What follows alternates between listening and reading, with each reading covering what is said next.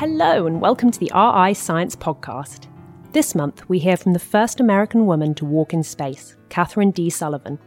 She recounts how she helped launch, rescue and maintain the Hubble Space Telescope, the most productive observatory ever built, which has revealed thousands of galaxies in what seemed to be empty patches of space.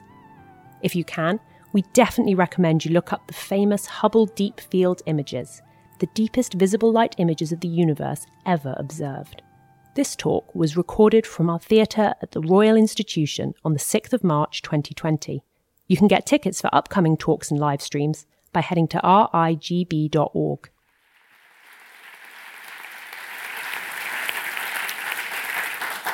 Well, as Kevin said, and thank you for that nice introduction, I'd like to share a few stories with you tonight. I had the incredible privilege of being part of what is still known as Team Hubble, and working on Hubble for a 5-year period of time that it turns out has been a completely overlooked portion of Hubble's history. I haven't found it written up anywhere about Hubble. It is, however, the chapter of the Hubble history that has made all the other ensuing chapters possible. And the engineers I worked alongside during that time are names you will never have heard of. You'll have heard of maybe the names of the 5 of us that put Hubble into orbit and the 5 other crews that went up and fixed it over the years, and the gloriously dramatic spacewalks climbing all over Hubble. Those names tend to get remembered in context of Hubble. But again, this group of engineers whose work made all of that possible, their story has never been told. Their names and backgrounds have never really been brought into foreground. Some of you may be familiar with the movie that made its way through the United States a year or so ago called Hidden Figures, the story of women who were critical to the early days of the Mercury program. They were female, for starters. They were African American on top of that. Lost the whole story because all you needed to know was Alan Shepard, John Glenn, here we go. These engineers that I worked alongside are essentially the hidden figures of the Hubble story.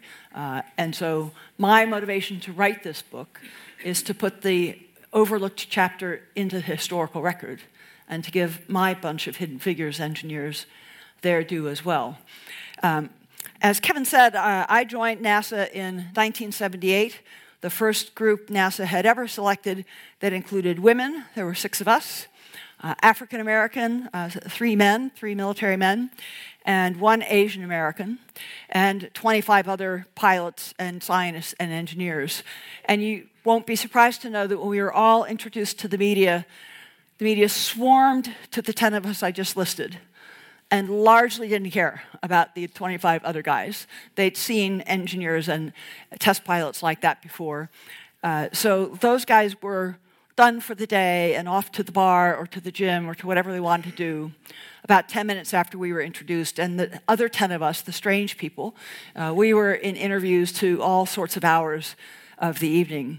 And so our class became known both as the 35 new guys.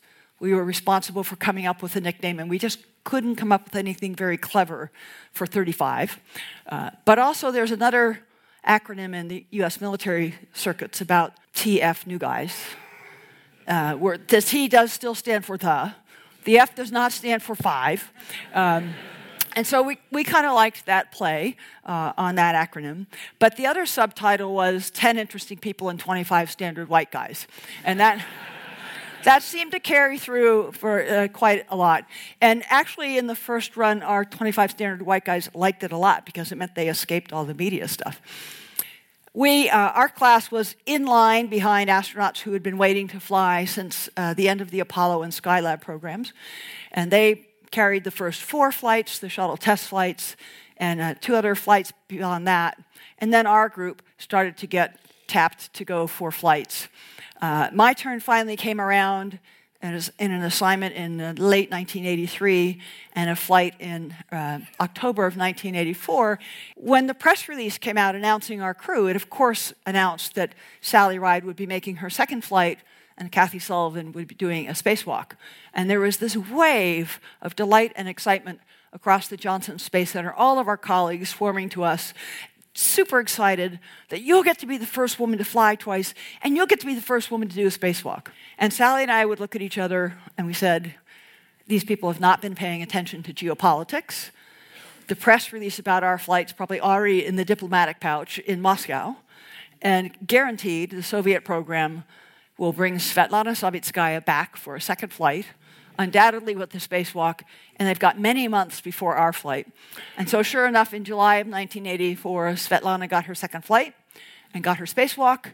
And when I met her finally in 1985, I said, "You owe us a second flight and a spacewalk. We did this for you. Don't."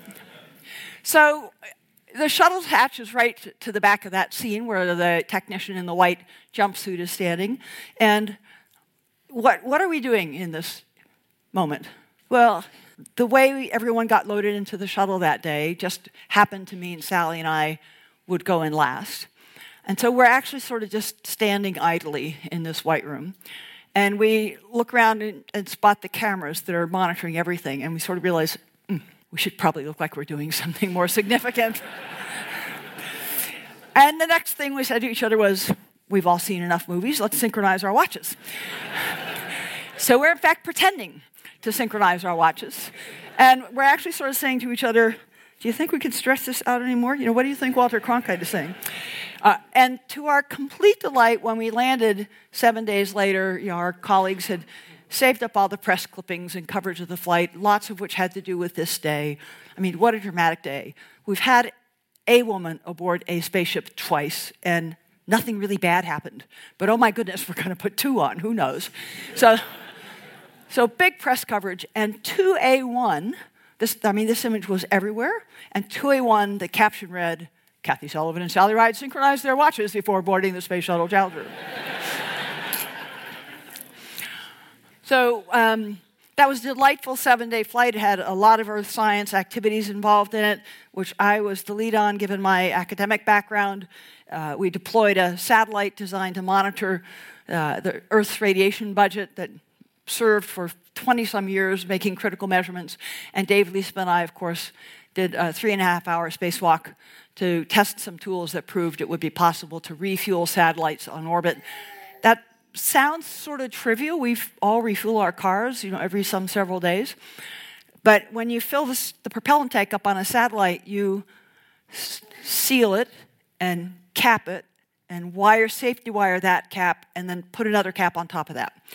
And so the refueling challenge is get all those caps off, which doesn't sound too hard, except the propellant is super nasty stuff.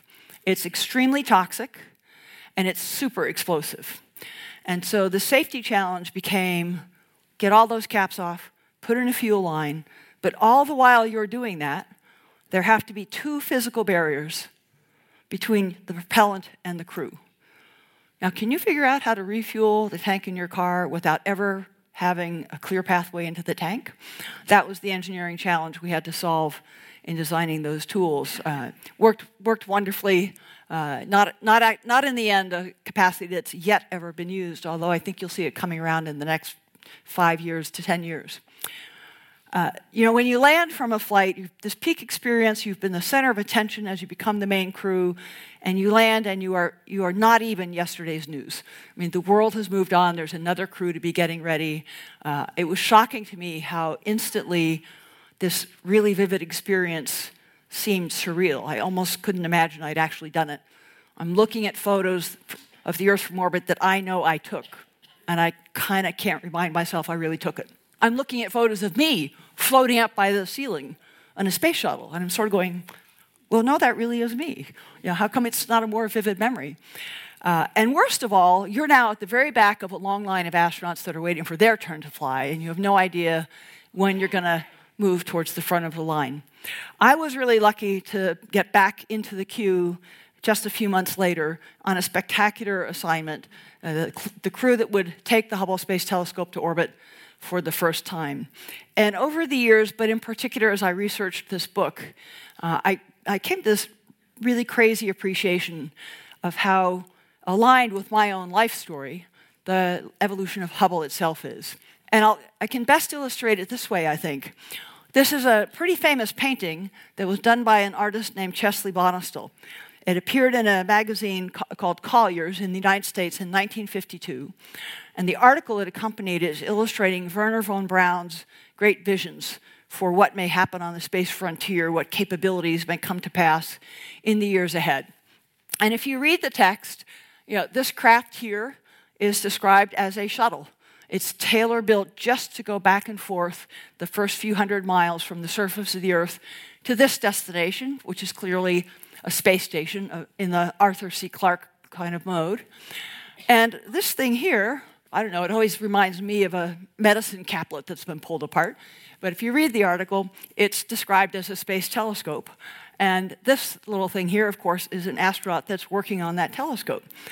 The two things that really struck home with me about this painting, and I only came across this painting in 1985 when I was assigned to the Hubble crew. It was painted in the year I was born, which was 6 years before Sputnik. It's 5 years after the end of World War II. There's no such thing as orbital rockets yet. There's been V2s, ballistic, but nothing orbital yet. That's 6 years. Anything in orbit is 6 years in the future. Humans in orbit are 10 years in the future, the first ever. And yet the scale of this imagination, and then to make it even more interesting and really bring it home for me personally, when I saw this in 1985, I had flown on that vehicle. It turned out to be white and shaped differently, but there will be a shuttle that goes back and forth with some frequency had happened. The particulars were different, but I had flown on that vehicle. We had this started on the drawing boards. I had already been party to some of the very early engineering concepts for how do you build a station. It was going to end up a different shape. That circular design fell away as other factors came into play. But I have flown on this. This has been built. It's out in California. I'm about to go out and start working on it. And these little guys, bopping around with little rocket packs.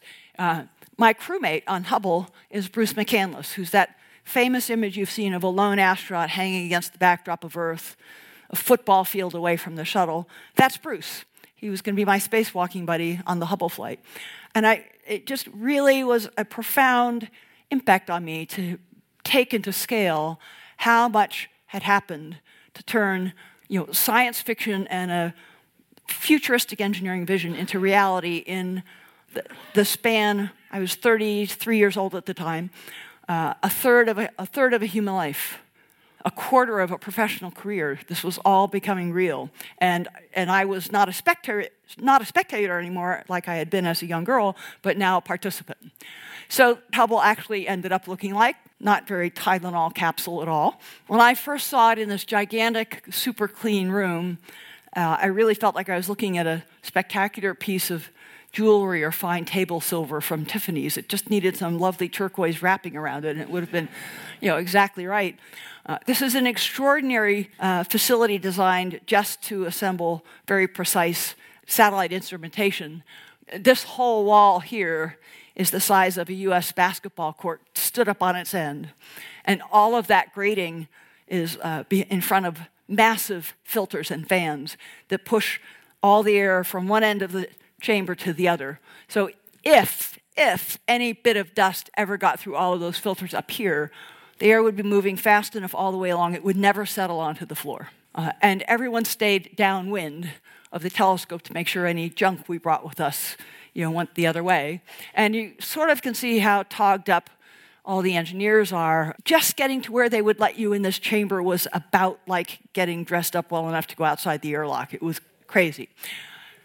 Hubble had been designed, the idea for Hubble began in 1946. The engineering was sort of there to make it feasible in 1946. Astronomers were not convinced. There hadn't been rockets yet, remember. By the mid-1960s, there's been a few small satellites do astronomy from orbit. Scientists can now see and are more convinced that a big telescope with a large mirror could really be revolutionary if it was in orbit. And so the National Academy of Sciences in the United States blesses the prospect. In the early 1970s, NASA really starts to toy with the concepts. What shape would it be? How would you do it? One idea that was driving a lot of this was completely new to Hubble. And that was, I'm not going to think of this as a satellite that does some astronomy. I'm going to think of this as an observatory. Just like when I build an observatory on the top of a mountain, I mean for many groups of scientists over decades to be able to bring new instruments up.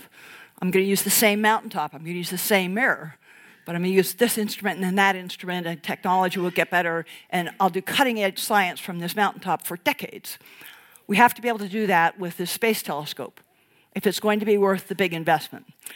And so the design engineers working on Hubble in its earliest days came up with an architecture, a layout that would make it possible for people in spacesuits. So anybody ever seen the cartoon sumo wrestlers? That's pretty equivalent. Clumsy gloves, rugged helmets. I want you to be able to go up there and take bits out, put new bits in, repair and replace.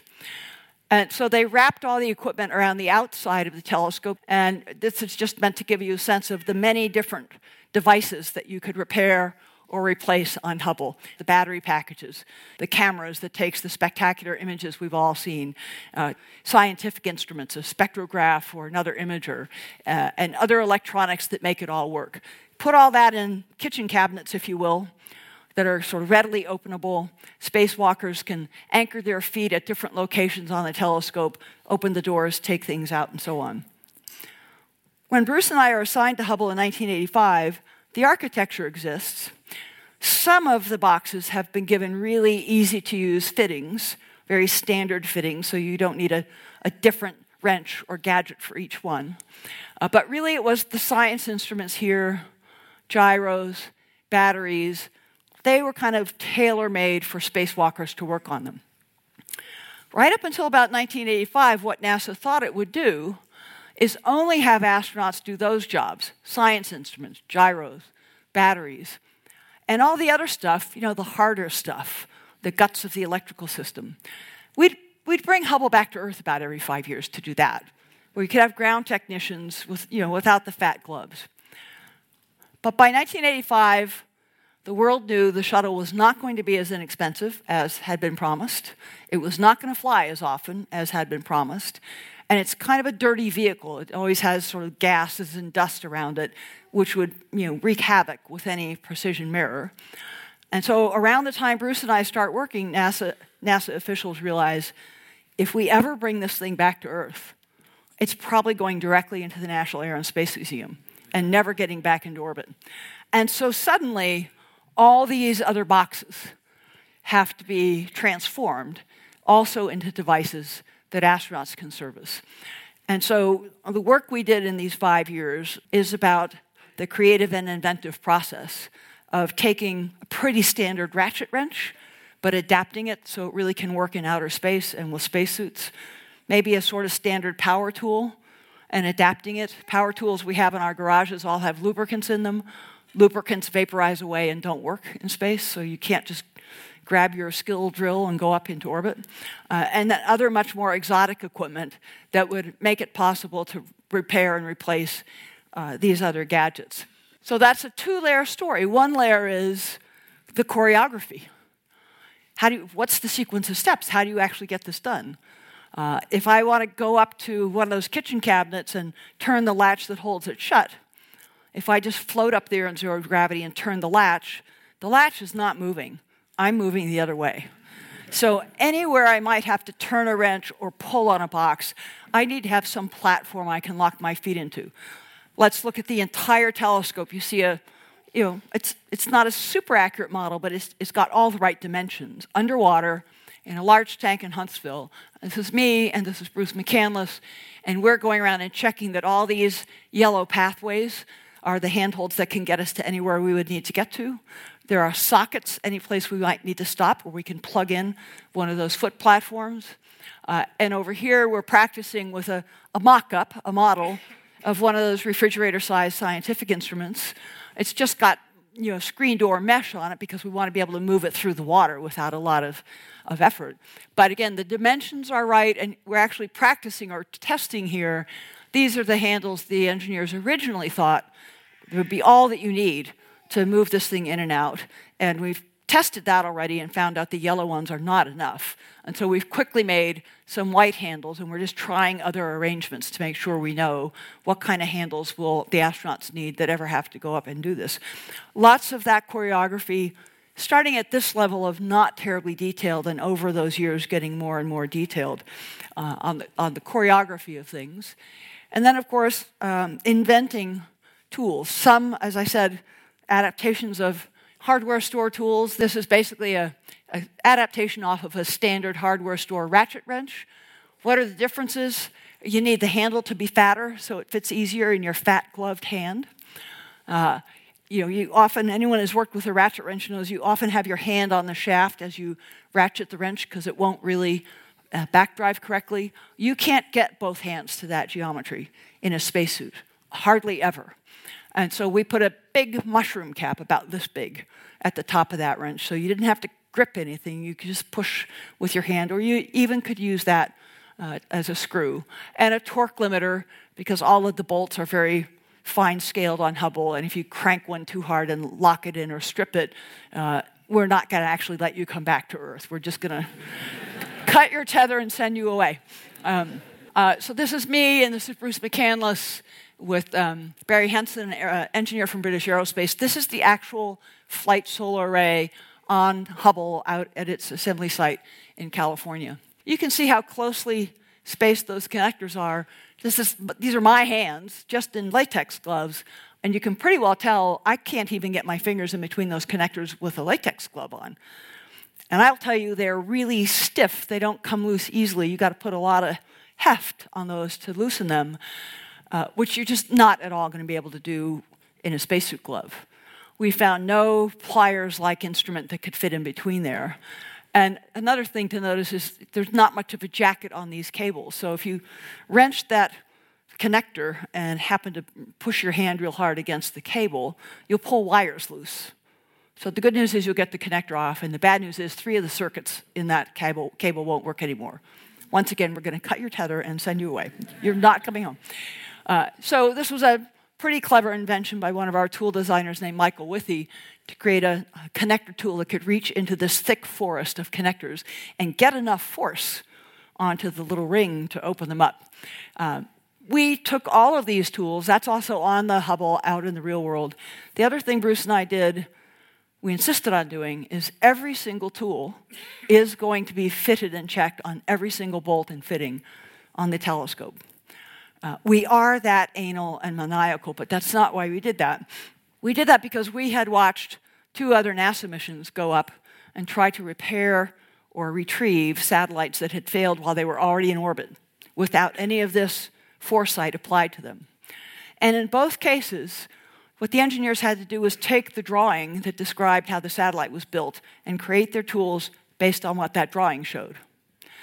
And in both cases, there was some small thing on the satellite, and I mean about the size of a button on a gentleman's shirt, a small thing on the satellite that prevented one of the critical tools from fitting. And it put the whole mission into massive improvisation mode to try to overcome that problem or get around that issue. And NASA's full of clever people. They succeeded in both cases. But you can't put a large, complex instrument that you've been promising to maintain for 15 years into orbit and wonder if the wrench is going to fit. Wonder if the connector tool is going to work. So Bruce and I had resolved just our own personal commitment. No Hubble servicing crew will ever have to say the words, "Hey guys, this doesn't fit." So every single fitting, every single bolt. Some of the bolts that we used this wrench on, the bolts we used that wrench on through the whole telescope came from 2 vendors, and they made the bolts just slightly different. And we found with one of them there was no problem, just fine. It fit, it moved, great. We tested this also in super cold conditions so that if our tools shrank, we knew that they would still fit. The other vendor, it fit on the bolt fabulously, and we cranked the bolt to loosen it. That worked too. And then we discovered the wrench was frozen onto the bolt. Could not get it off. Happily, there's 2,000 ground technicians, and we had ways to solve this. Slight difference in the outer finish of that bolt compared to the other one made it lock up on every one of those bolts. And so an engineer, whose picture I will show you in a moment, hand-filed 1,100 bolts on the Hubble Space Telescope to be sure, again, we are never going to have it happen. That's why, hey guys, I can't get the wrench off. This is not going to happen. Another gadget we had to create was, I mentioned you have to have someplace you can plug in a platform and anchor your feet in. Big thing here was it's got a lot of ways to adjust. And when you're already in it, your toe goes under here, your heel locks under this thing. Once you're already in it, just the touch of a toe, you can pitch yourself this way or swivel yourself that way without spending the time to get out and make an adjustment. Time is the most precious asset on a spacewalk. For Bruce and I, one of our problems was this thing is big and heavy. This thing's total about this long, weighs about 35 pounds. And if we had to go outside and fix something on the deployment mission, the robotic arm was going to be busy holding the telescope up above the payload bay. We would have to move hand over hand and somehow transport this gadget to some location on the telescope so we could work. The last thing you want is this 35-pound widget wafting around on the end of a tether as you move along. The outer skin of the telescope is about the thickness of a beer can. So this thing at 35 pounds is not going to do well on that. So we had to create a tether that was rigid. You could plug this thing into the tether, push the tether back here, tighten it down so it was rigid. You could move along, pull it back around, and put it in. And that, like that foot plate and this tether are still in use today. Just as we had inherited some good ideas from earlier efforts and built on them, the Hubble ideas have carried on forward as well. Well, 5 years of work. It was only meant to be a year and a half when we were first assigned, but the Challenger, of course, exploded in January of 1986. Hubble was delayed. That time, the only silver lining in that time delay was it gave us time to work on all those other boxes that needed to be modified. It was otherwise a horrendous experience. And we're finally in 1990 and a few weeks before launch, and we go down to the Kennedy Space Center for the full-up dress rehearsal for our countdown. We launched on April 24th of 1990, got Bruce and I prepared to go out on a spacewalk if something broke in the deploy sequence when we were racing against the clock. This is the next day, April 25th. This bit down here is a multi-billion-dollar, 200,000-pound spaceship. This bit up here is about a 50,000-pound, multi-billion-dollar spaceship. This distance right here is about 10 inches. So right now you have those two spaceships flying in very close formation at 17,500 miles an hour. And a moment after this picture is taken, Lawrence Shriver fires the thrusters on Discovery and backs the spacecraft away. Now, I have a sort of personal tragedy part of this story for me is, remember, Bruce and I began working on Hubble in 1985. Our other three crewmates joined us in about 1989. And here's this magic moment everyone's been working for decades. You would think there were 5 pairs of eyes pasted at that set of windows right there. There were 3 pairs of eyes because this solar array had hung up and not unfolded correctly. And so Bruce and I had gone down below and hopped in our spacesuits and dived into the airlock and grabbed our wrenches. And we're racing outside to crank that solar array out by hand.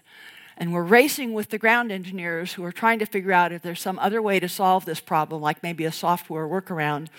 And happily for Hubble, but tragically for me, the ground guys won. And so at this magical moment we've waited years and years for, see this little part of a circle right here? That's the back door of the airlock.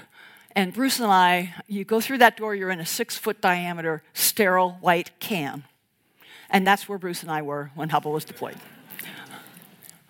So we're all back on Earth, and we're eagerly waiting this fabulous first image. We're going to have our favorite picture from Mount Palomar or something here, and Hubble will come back with a picture that will dazzle us all. And, of course, we discover it can't see straight. And as a gentleman in writing in Popular Mechanics wrote, it was as if an eagle had turned into a bat. The senior senator most responsible for all of NASA's funding, who's a short dynamo of a woman, it was rather less kind. She said Hubble is a techno-turkey. It really felt questionable for quite some time whether this would be the end of NASA's science program or the end of NASA overall. But, you know, I don't judge human teams by whether they manage to never make a mistake, because I've never seen a human team that somehow never makes a mistake. I judge by what do you do? How do you respond? And the Hubble team turned to and went through every imaginable concept for how do you restore Hubble's sight.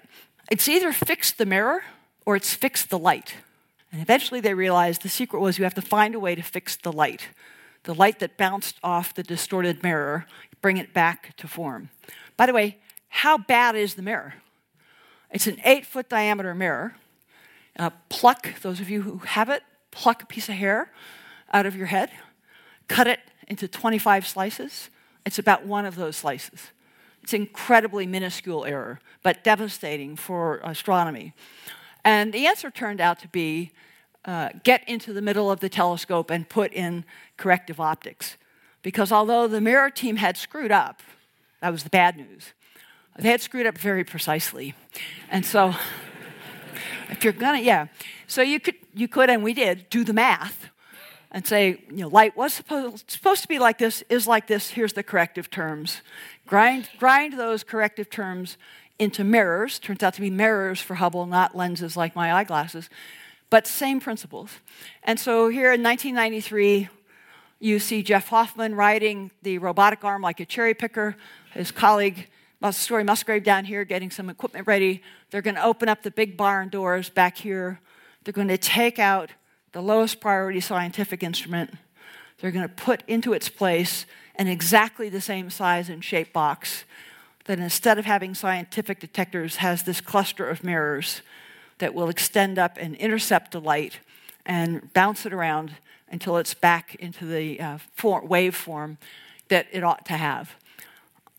Interesting example of creative lateral thinking, that whole idea, the idea of how do you get the mirrors into the middle of the telescope, came about when an engineer named Jim Crocker was in his shower in his hotel room in Holland at one of these brainstorming meetings.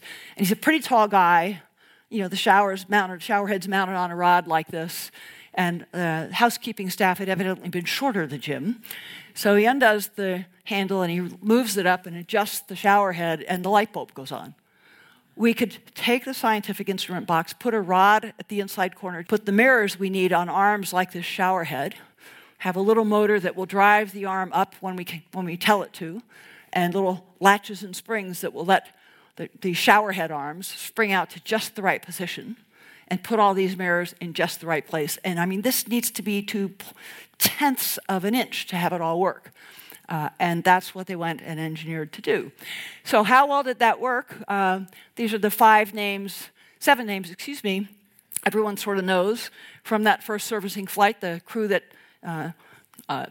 Dick Covey and Ken Bowersox that were the pilot and commander, Story Musgrave, Tom Akers, Kathy Thornton, Jeff Hoffman that were the spacewalkers, Claude Nicollier from the European Space Agency who ran the cherry picker. Those are the famous names from this first servicing flight, but right behind them and making it all possible are these engineers that we had been working with for 5 years. The team leader was Ron Sheffield. He's on his second career here. He did a 30-year career as a combat Army helicopter pilot. Now he's spent another 30 years on Hubble. These 2 guys also became mainstays of Hubble. Hubble was their first job out of college, right into building the tools and making all this work. And their backstories, where they came from, how they came to be here. I had never had 2 minutes of social time to really learn that while we were working together. One of my joys of writing the book was getting to visit with them and learn that backstory. So these are the names you also should have heard at that point. So here's Hubble when we discovered it doesn't see straight. Here's Hubble right after the fix was put in. That's the spec. That's performing to the spec it should have been doing from the beginning. But as important as we could hit this oh goodness me moment and recover from it, because thanks to the maintenance capability, as important, we could keep upgrading instrumentation on Hubble as technology advanced. Just think of the speed with which our digital cameras and cell phones have been advancing. And so the camera that took both of these images, the camera number 1 and camera number 1 with the corrective optics, is now camera number 3 that's aboard the shuttle. And here's the same galaxy in camera number 3 taken just a year ago. So to keep Hubble, to keep all of its equipment at state-of-the-art, at high reliability, and over 30 years, which is twice as long as the engineers promised, by the way. Hubble was only promised to be a 15-year observatory.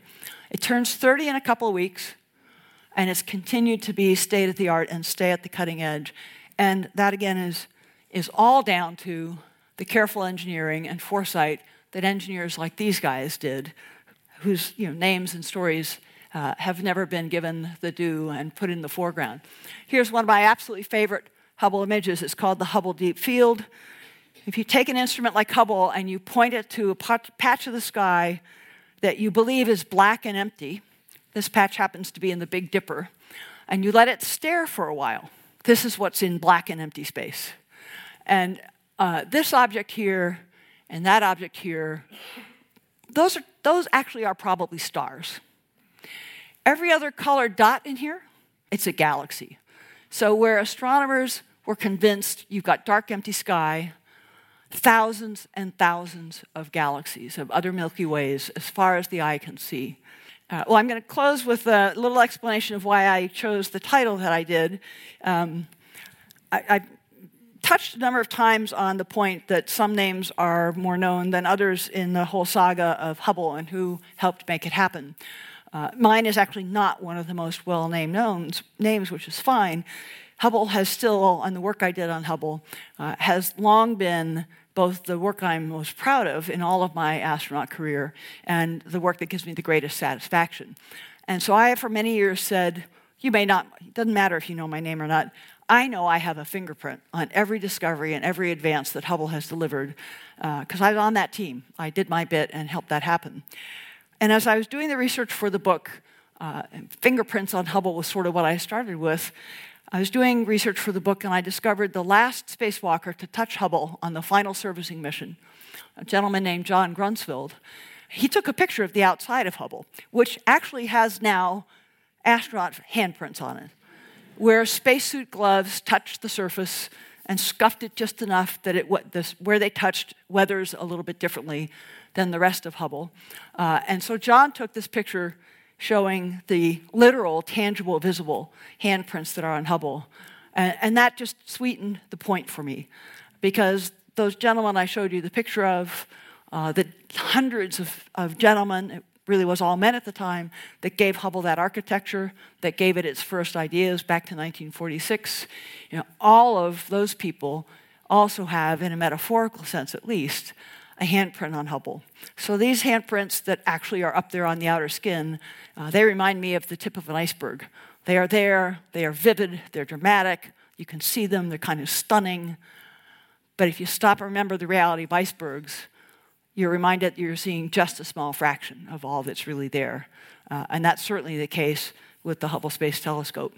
So I think I've spoken about as long, if not maybe a bit longer than I really ought to have, because I'm sure there are a lot of wonderful questions in the audience that I would be delighted to answer. Before we do that, let me thank you again for coming out tonight and for giving me your attention. It's a pleasure and an honor to be here. All right, I think it's right to let the applause go on a little bit there. Thank you so much, Kathy, for that fantastic lecture. So we're going to take questions now. We usually pass a microphone around, but with no word of a lie in this day and age of coronavirus. If you guys yell the question down to me, I will repeat it.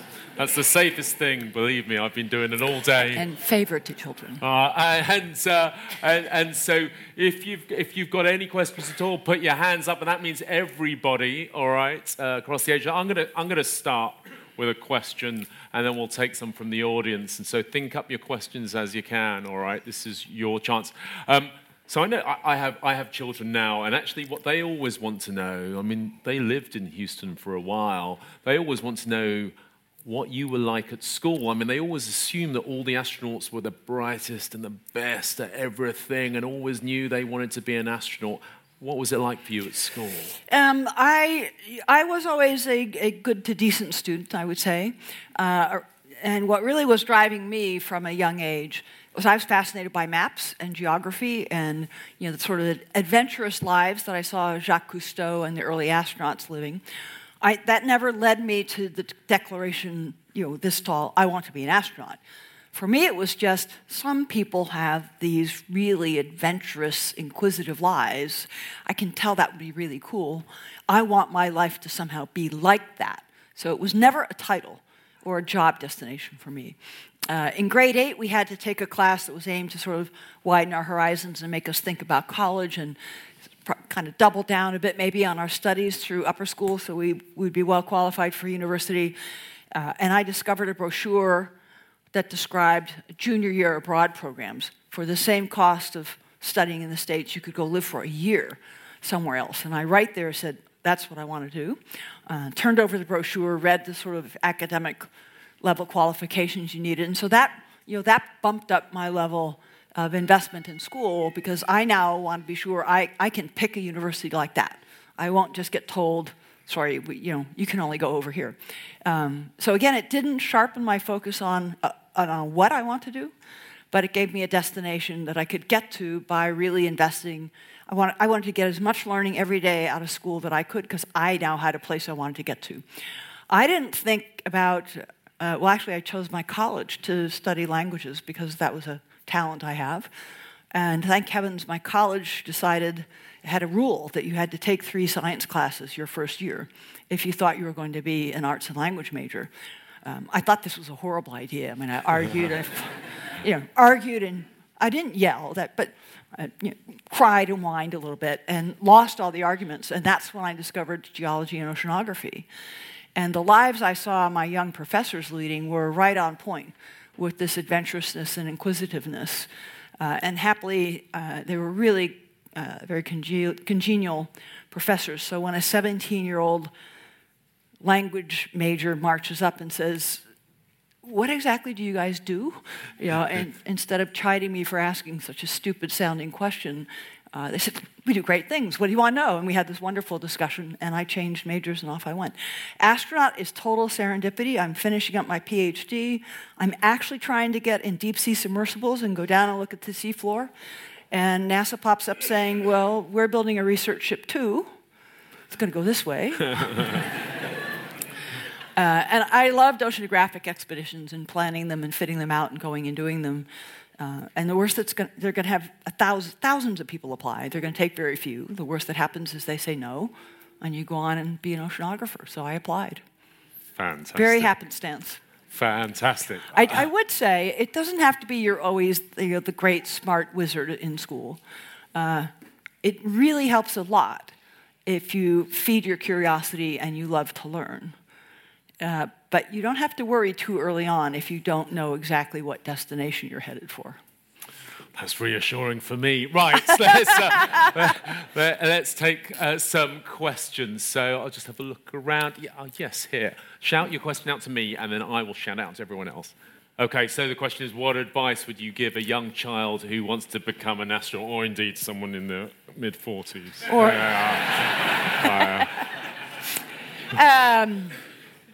Dream big, stay curious, work hard, and don't ever let anybody tell you different. No one gets to edit what you're interested in.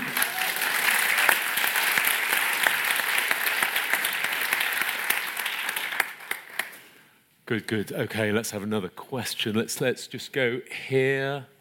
How many years of training? So when you're selected in as an astronaut, your whole group will go through a year-long curriculum that's essentially crash graduate school of every subject that has anything to do with spaceflight. Spaceflight physiology, orbital mechanics, engineering, and so forth. Then you'll go get plugged into worker bee jobs. So you'll be in support roles, other invisible support roles, but learning how a spaceflight comes together by doing the building block bits. And you'll probably rotate through those every 14 to 18 months. Then you'll get tapped on the shoulder and say, you are going to be on this flight in this role. And that will start another curriculum, another orchestrated curriculum that will be at least a year long to take the general knowledge you've got and sharpen it finer and finer till it's right on fine point with the particulars of what you will do on that flight. People who fly on station nowadays, that one-year curriculum can be as long as 3 years because they have so many things going on when they're living on the station for 6 months. You really have to love learning. Thank you. Let's have another one. The lady in green. There you go. Go on. Sorry, we're favoring shorter people. Yeah, how do you cope with the tension and the danger in space? I think you need to think about the risk and danger level of spaceflight. I mean, what I did was think about it before, as I made my decision of whether to apply. Because if you apply and if you're accepted, you've got to be able to just face those risks and hazards and deal with them and be part of solutions. You can't get in and suddenly be the person that just is paralyzed or can't be part of the solution if something starts to go wrong. So I gave that a lot of thought. It's dangerous and there's always going to be a certain amount of risk no one can ever get rid of. It's human beings doing things, right? People make mistakes. They miss something, they overlook something. It's unlikely to ever be an intentional error in this arena, but it's going to happen. So it's always going to be at least this much risk. And you need to decide, well, what is this all worth? What is accepting that risk worth to humanity or to science or to your sense of adventure, or it could be your desire for fame? It's got to be up to you. But you have to really think that through. Interesting, I really never thought of it as tension or stress. It was eagerness and drive to always learn more and keep moving. But I really kind of never felt that as some outward pressure on me to do that. It was a drive that came from within. Thank you. Let's have some more. Let us go to this side. Gentleman at the back there. Yeah, go for it. If you just shout for me so we can hear the question. Oh. Yeah, so Hubble's successor, and sing out if I've misheard your question. Hubble's successor is a telescope called the James Webb Space Telescope. It's going to have a very large mirror made of a mosaic of, I think it's 18 hexagonal mirrors, so 18 mirrors this big each, mosaic together. And that's going to sit on what rather looks like a pastry boat, to be honest, of a sun shield. That's all going to fold up in a rocket fairing, and it's going to live 1 million miles away from Earth. So you might think, and some of us have said, didn't we just learn a lot from being able to have access to a Hubble and maintain it? Now you're making comparably expensive and powerful telescope and putting it 1 million miles away. That counter-argument that I just stated would be a better one if NASA had not retired the space shuttle, because the other reality now is no space agency has a vehicle that can take up the kind of spare parts and equipment and replacement bits and be a servicing platform the way the shuttle was able to do. Might there be robotic vehicles that can do that in the future? Yes, possible. But again, you would have had to think ahead in how you designed Webb to be sure that it had an architecture that a robotic servicing device could get up to and work on, and that's been omitted from the Webb. Thank you. Let's go to the middle section here. Oh, on the front here. Let's go there. Yes, go on. Oh, you've got lots of questions. Let's start with one, and then maybe we'll come back to you for another one. So let's have one. What's your best question, do you think? What did it feel like to do a spacewalk? Great question. Well, for starters, it's not like walking at all. I mean, that's really not exactly the right word. The 12 men who walked on the moon, they actually walked, but they had some gravity to do that. If you're around the space shuttle or the space station, it's more like swimming. You move more with your hands. You really would feel just like you feel here, except you would be much bulkier because of the spacesuit you were wearing. And the interesting thing is you can move gigantic objects like this entire podium here, which is, except for the fact it's fixed to the floor. So let's use Kevin. This not so gigantic object here that I probably could not really lift off the floor. I could lift off the floor with one finger in zero gravity. I would just give a little push. No. He wouldn't even know. I would just give a little push here, and he would start drifting up towards the ceiling and go away. So. Thank you. Do you still miss being in space? All my friends who've flown say they miss being in space. If you don't miss the fun of playing in zero gravity and having those views, you're out of your mind. I will say, I'm fluent in French and German and apparently zero gravity because I dream in all three with some regularity. Fantastic. All right, another question. So, yes, just there. Thanks. Yeah, so I joined NASA in 1978, I was a reservist oceanography officer in our Navy. The question was, did I find that a help in my training? I joined NASA in 1978 The astronaut interview was my first ever real job interview, and astronaut was my first full-time job. And it was a full 10 years later before I took a commission in the Navy. So, I mean, it did help, but I had had already a decade of sort of psyching out NASA and how it works and learning how to be effective in that culture and in that organization. In a way, it was sort of a little bit the other way around, because NASA has a sort of, everyone who sort of formed NASA spaceflight came out of military backgrounds. So the backdrop culturally is a lot like the military culture, and I was not as lost, I would say, when I took my commission in the Navy as I might have been otherwise. Thank you. Fantastic. Right, so I am going to try and find someone up here. Yeah, there's one. In the lights. Right there. Yep. Great question. How is the team dynamic in space? Space shuttle missions, really through the whole course of shuttle, but particularly while I was there, they're relatively short. They were 5 to 10 or 12-day missions. And broadly, NASA's approach to team dynamics there was, I have things I need done, and I picked you guys, and I don't particularly care if you love each other, go get it done. You can decide to never shake his hand again when you come back, or whatever you want, but if you want to go fly twice, figure this out and go get it done. Obviously, with people living and working together in fairly tight spaces for months on end aboard station, you have to give a little more thought to that. And it's not so much how will you work together when things are going well. What you really want to understand is if something starts to go wrong or the stress starts to get high, and it might not be something dangerous is going wrong. It might just be we tried to do a spacewalk and something didn't work, and now we're worried about being able to get that task done. Everyone's going to be more anxious about that. And we all know from our own experience how when I get anxious, I'll start to default back to certain modes of behavior, and Kevin will as well, and all of you will. So what you want a crew to know is not how can you work together when it's a nice sunny day, but if things start to get a bit tense, what's going to start pulling you apart a bit? This one will get very loud, that one will get very pushy, this one will withdraw a bit and stop communicating or enunciating the things they've got to contribute or the things you need to understand. You need each other, and you need, obviously, the commander to have a sense of what that dynamic's likely to be so you can step in. And you've got to be active then about drawing people out and sort of getting them back together. So NASA's more thoughtful about that now, but shuttle teams would have their different styles. Some were much brasher, teasing styles. Some were much more collegial styles. Again, in my era, it was, y'all do whatever style you want, go get it done. And Okay, we'll take one more from up there, right there, and then we'll come back down here. Okay, go for it. So what are common factors of spacewalk injuries? I actually only know of one injury that is associated with spacewalking. It's certain tears in the shoulder because of the limitations on how the mechanism that lets your shoulder move, limitations on that mechanism. And as spacewalkers can be putting more force trying to move against that mechanism, seems to be producing some tears in some of the shoulder ligaments.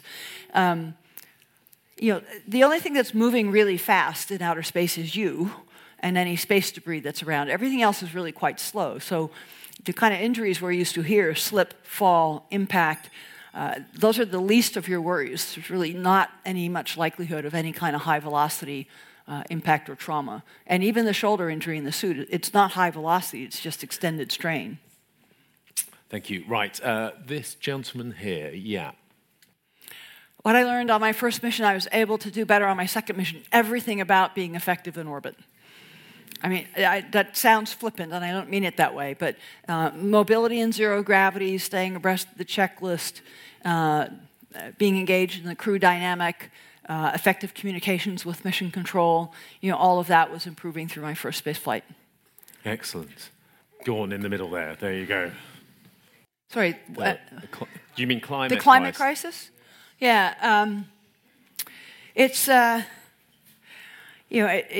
data are really quite unequivocal that the Earth is changing. In particular, the chemistry of the atmosphere and the train of consequences that come from that. The levels of carbon dioxide in the atmosphere and the rates at which it's being added are unequaled in any geological or historical record we know for at least 800,000 years. the planet itself is going to be fine geologically. Our Earth's been through many, many cycles and long-term evolution, so the planet's going to be fine. Everything that lives on the Earth is subject to some considerable adaptation, destruction, or dislocation. The zonal patterns of wind and temperature that we're all used to for centuries of human life, grain grows here, water's here, deserts are here, those sorts of things we are seeing change already. The rate of change is particularly high in the northern and southern latitudes, the Arctic and the Antarctic. So what we will experience, first of all, are the kind of shocks and dislocations that come from flooded urban areas, water stress in places where there are a lot of people living, human populations have concentrated in places where food and water exist, and if those resources move away, you've stranded large populations. So societal fraying, political fragmentation, economic dislocation, that's what's in store for us all. But anyone who wants to assert that the data are not sound enough or there's not real scientific consensus, who here has had a major surgical operation in their life? Every one of you went down that course of action with radically less certainty than we have about how the Earth is responding to CO2. It is as certain as it should ever need to be for societies to be taking strong action, both on the adaptation and the carbon mitigation side. What are you insinuating about my medical practice there? Present company accepted. Okay, let's have another question. Let's have a up on the back edge there. Up on the back there. Yeah, go ahead. Yeah. Yep. Thank you. Great question. When do you ever get such a wonderful invitation to be a movie critic? All depends on the movie. Apollo 13 and The Martian, high marks, limited doses of scientific license, but really limited. Gravity,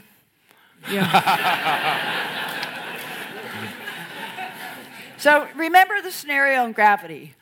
Working on Hubble Space Telescope, bad things happen. Pop over to the space station, more bad things. Pop over to the Chinese station, come home. My two big complaints. No one that breathless and nervous would ever be let into a spacesuit and near a Hubble. Ever. Sort of an insult to spacewalkers. Good looks don't get you everything. That's just an insult to spacewalkers. And, Hubble to station to Chinese station. I will now say a sentence that is exactly as feasible as that scenario. My houseboat was sinking on the Thames, so I walked to the moon.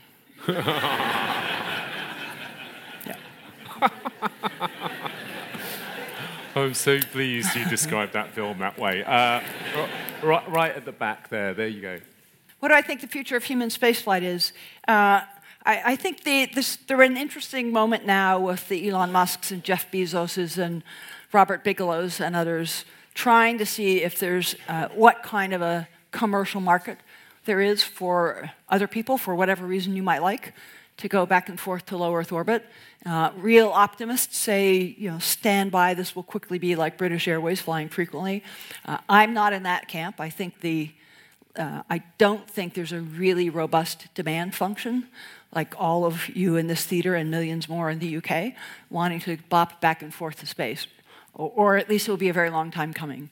I'm a little encouraged about human beings going beyond low Earth orbit by the fact that so many countries are now building their space capacity, and I think they recognize in that kind of bold goal both the public motivation and the technological spur that they could get out of pursuing it. I suspect if Back to the Moon or Off to Mars really happen, I suspect it will be some coalition or partnership of countries doing it, which I think is perfectly fine. Okay, so any questions? Yeah, right at the back there. Yes, thank you. On none of my 3 flights did we have something that bifurcated. Like you said, a dilemma. It's not clear what to do if this, then that. Probably the closest to that sort of instance would have been as we were deploying Hubble. And the trick with that was Hubble was carried aloft, bolted into the payload bay, solar arrays folded up, antennas folded in, bolted down with an electrical power cable in the back.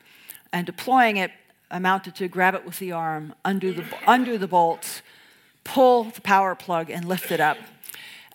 And once you pull the power plug, it's running on its own batteries. And like anything on its own batteries, it can only go so long on those batteries. Hubble had a particularly steep curve to it. You could go this long, but then things got quickly really bad. And that's why Bruce and I were so ready to hop outside on a spacewalk. In that time window, you must get both solar arrays fully out so that they're charging the batteries again. So that was kind of one real either-or.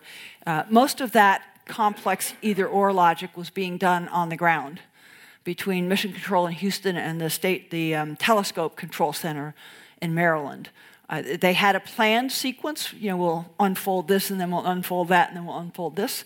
And as that started to go awry, one group was trying to just fix each problem and carry on down the original sequence. The group in Houston was thinking ahead about the timing and saying, look, while you're stuck here, why aren't we doing these things too? And just keep things moving, not get stuck and mesmerized on one problem. So we could kind of tell that back and forth was happening, but we were just waiting for them to figure out the next stage of what you want us to do. But we kind of knew the landscape well enough to know this is probably what they're debating. This is what they ought to come out to say. We'll see if they do that. And when the solar array finally jammed, Bruce and I pretty much just at that moment said, we're out of here. We're going to go get in our spacesuits. We knew that's what the decision should be before they even said it. It was the pre-agreed decision. It was not we were making this up. But we just went ahead and started down to do that kind of before the ground woke up and said, oh, yeah, you guys should go get dressed. Right, on it. Got another question up there. What do I think the next thing is for women in space? That's a great question. So since I did my flights, women have now been in charge of space shuttle missions. They've been the commander. They've been in charge of space station expeditions as commander. The big job on Earth in Mission Control Center is called flight director. They've been flight directors. There's been a woman that's been in charge of the entire Johnson Space Center, where all of the human spaceflight stuff happens, and as high as number 2 in NASA overall. And of course, there are women now doing spacewalk after spacewalk after spacewalk on the International Space Station, which makes me crazy jealous. The next big, I would say 2 things, and one's a little more subtle than the other. The next big obvious thing to do or place to go is land on the moon. But I think the next less obvious but important thing is come to a point where there are many of you in all jobs all the time anywhere, and no one's even commenting anymore. Because we just know, well, of course, all of these, yes, competent, capable people able to do the job, and I don't care what laboratory or bathroom you work. I don't care if you wear a tie or high heels. That doesn't matter. You can do the job. You're welcome to do the job. Come on, make a crew, and off we go.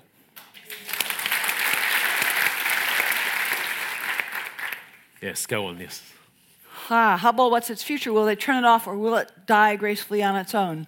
I think that will all hinge on James Webb. Hubble's running fine right now. As far as I know, there's not any technical flaw in it or key device that's broken. So it could go on until a gyro degrades, several gyros degrade. A micrometeorite could hit it later tonight and the whole story would change. But putting that aside, the James Webb is following the same arc as Hubble. It's way late on schedule. It's way over budget. It's right at that everyone's angry at it, just get it into orbit point that Hubble went through. So if it gets off the ground, probably next year, and if everything unfolds and operates correctly, then I think NASA will come to that point of asking itself, look, we're spending, it costs this much per year to keep Hubble running, and all the scientists that are using Hubble have had twice as much observing time as we ever promised them, and it's done great things, and it costs this much now to run Webb, and does it really make sense to keep running both? Or should we say a graceful goodbye to Hubble? The last repair crew that went up there attached the device to the back of Hubble that would let a space tug go up and grab on and slow Hubble down enough that you could drop it into the ocean at a predicted point and remove the risk of its orbit just slowly decaying until it eventually came down in some random place. I think what everyone obviously would be worried about is this gigantic 8-foot diameter thick slug of glass, bits of which might make it through reentry heating and hit people on the ground. And I think our friend here has her question now. How does Hubble come back down? No one's made the exact decision how to make it come back down just yet. They might have to do that in the next couple of years. And there are two ways it could come down. Its orbit gets a little bit lower every time it goes around, just a tiny little bit. So one way would be just leave it going around until eventually Earth's gravity wins out and pulls it back down. The problem with that is you wouldn't know exactly where it's going to hit, and it might hit somebody's house. So the other way is there's handles on the back of it, and you could take a robotic spacecraft and fly the robot up and have it grab those handles and slow Hubble down by an amount that you had calculated, that you had chosen, and that would let you know it's going to drop right there in the ocean where no one's living. So one of those two, probably the second one. Okay. Good question. Great question. Fantastic questions. If you want to ask 2 questions, you bring a book full of questions, right? Right. That's how that works. I'm going to take 2 more questions, and then we're going to bring it to a close. So, lady up there in the back. There you go. Yeah, do I think it's feasible physically and or psychologically for humans to live a long time off the Earth, on other planets or in deep space? Yes, I think it certainly is. There'll be differences that accrue over time. If you're living in a microgravity environment, there will be long-term shifts probably in your vision, certainly in your skeletal composition. There might well be medical complications that you'd have to deal with in a chronic sense from those types of things. But certainly just a different set of mortality risks than you have here on Earth. But do remember, none of us get out of this alive. So eventually this ends, right? But yeah, I think it certainly is. And one more. Way up there. There you go. One. Wait, I couldn't quite hear Would that. you take an intern or work experience person on your next mission? You're in.